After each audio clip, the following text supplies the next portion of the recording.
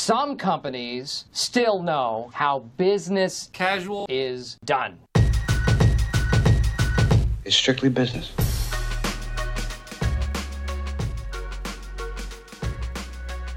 Good morning, everyone. It is a beautiful Friday, and that means it's the end of the week, which means the weekend is right around the corner. Hold out another handful of hours, and you're free, folks. It is Business Casual, your B2B morning radio show, coming at you Wednesdays and Fridays at 9 a.m. Central. I'm one of your hosts, Daniel Litwin, the voice of B2B. And we're joined by our other host today, Mr. Tyler Kern. Yes. No epithet yet, still. It's been like a year now, and we're still deciding on what your tagline is. So, sorry, man. I'm a hard man to define. I think that's what it is. It's tough, dude. Yeah. It's tough. And we are not joined by Taylor Bagley today. He often comes on and gives a segment of Secure the Bag. He's got some other recordings to knock out this morning, so it's just going to be a classic Dan and Tyler show like the good old days. Ye olden days. Ye olden days of BizCash. Exactly.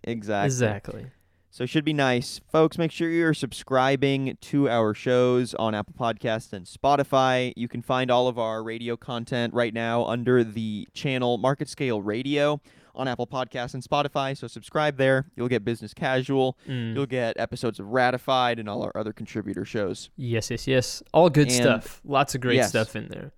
100%. And we've been launching a lot of great live content as well on our site, so make sure you're going to marketscale.com/industries for some live video content and some classic article content as well. We've been adding some contributing writers, especially in ed tech as of late, so things are popping off at Market Scale. Make sure you are consuming some B2B content. Yes. Things are quite popping right now, Daniel. I mean, live Big broadcasts. Pop. You know, as companies look for ways to share their messaging and to say, hey, let's own some media channels and get our messaging out there. This is a good time to do it. Good time to tell people you're still doing business and that sort of thing. Exactly, man. Exactly. So what's going on in your world? What's new? In my world, things are pretty hectic. I was dealing with some apartment flooding yesterday. Ooh.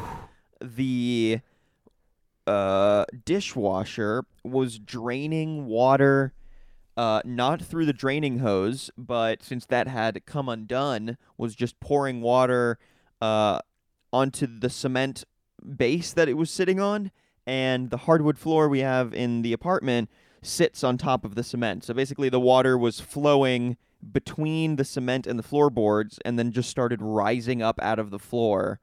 And that was not fun. So yikes.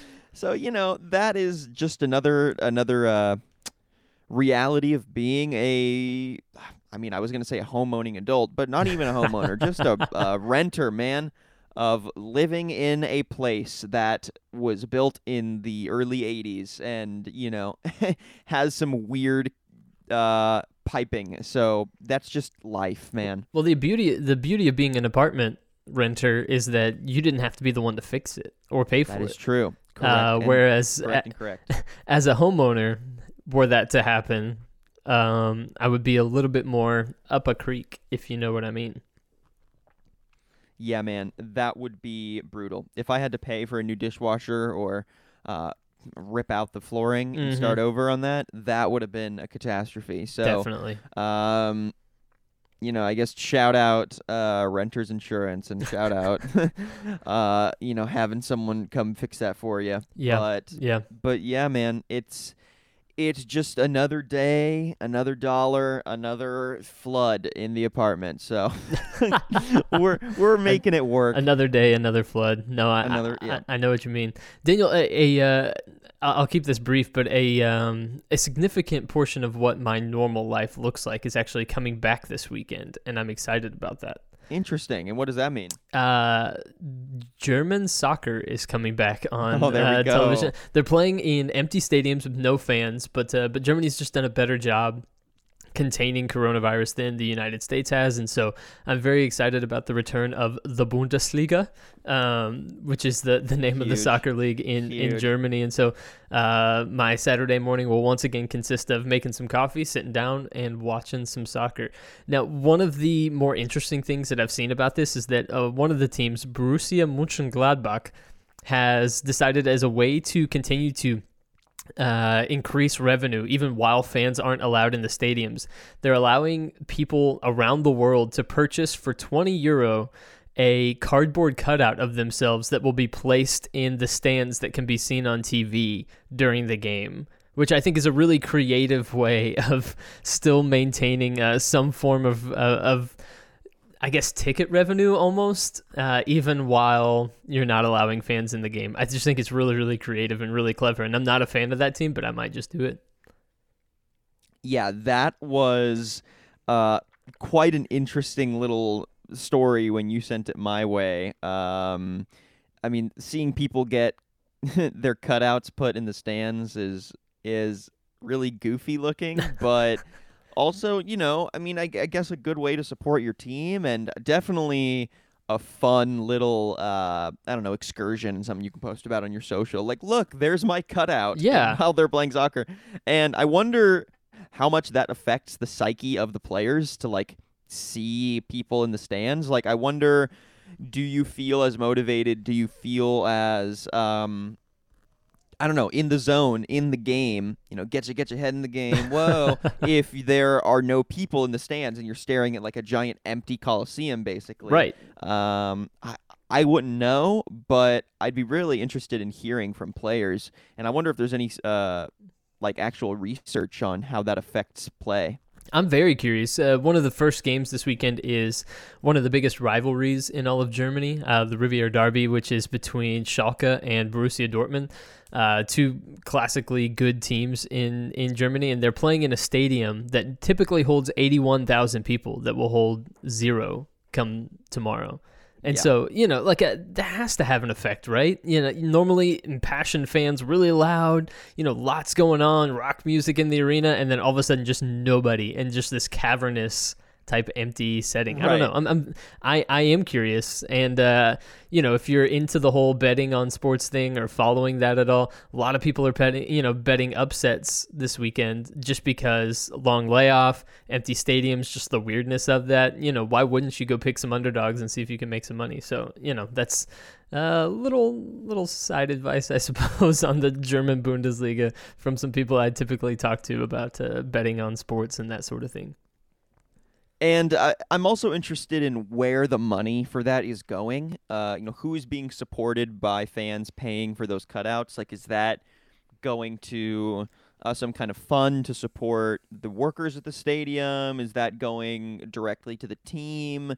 You know, I'm just interested in where that money is going because if it's being promoted in the sense of support your local team, I feel like there's probably enough financial backing on those teams that they don't need individuals to pay for little cutouts for like financial relief to support your local club. I might be misunderstanding the economics of soccer at that degree. Well, just ever so slightly, and it's only because German soccer clubs are run in a unique way, and this takes us way down a rabbit hole, so I'll try to keep this not so crazy in depth. But whereas in America, you would have a wealthy, you know, business person buys a team, let's say a billionaire like Jerry Jones here in Dallas or Mark Cuban here in Dallas. Yep. And then they buy controlling stake of the team. So then it's their team and they get to make the decisions and reap the rewards of owning a team and all that kind of stuff. Well, in Germany, they have a rule called 50+1, which means that community stakeholders have to own at least 51% of the club. So no private investors from outside of Germany can come in and buy an ownership stake in a club. So these clubs actually run on relatively slim margins compared to a lot of other soccer teams around the world and a lot of other sports franchises because they don't allow that private investment of a, you know, wealthy billionaire from Abu Dhabi coming in and buying one of their clubs. So as such, a lot of these clubs are trying to find ways to stay open, to stay financially solvent and things like that. So this is one way. Another club has said, hey, we'll refund all the money for season tickets for games that fans don't get to go to, but if you feel so inclined to help us kind of, keep the doors open, stay a financially viable club, you could just decide to donate that money, and that sort of thing. So it's just an interesting case and a really interesting look at what this is doing across the sports landscape, really.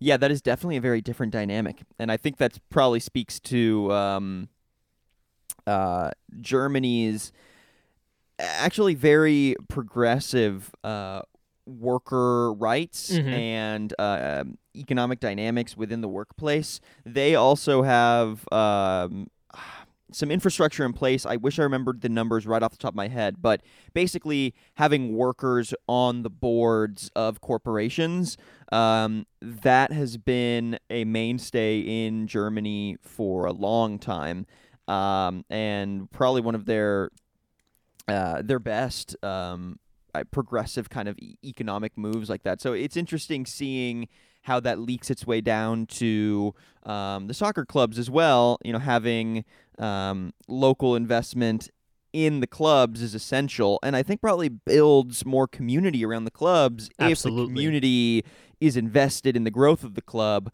because then it feels less like just a giant billionaire entertainment, and more like, we are invested in this because it is a part of the community. So that's really interesting. I didn't know any of that. You learn something new every day. There you go. Now you can watch German soccer like an expert, Daniel. Yeah, exactly.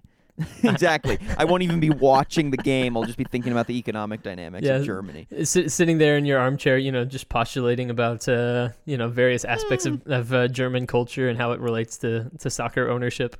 Exactly, dude. Exactly. Yeah. Oh, here it is. Corporate co-determination concerns private and public limited companies.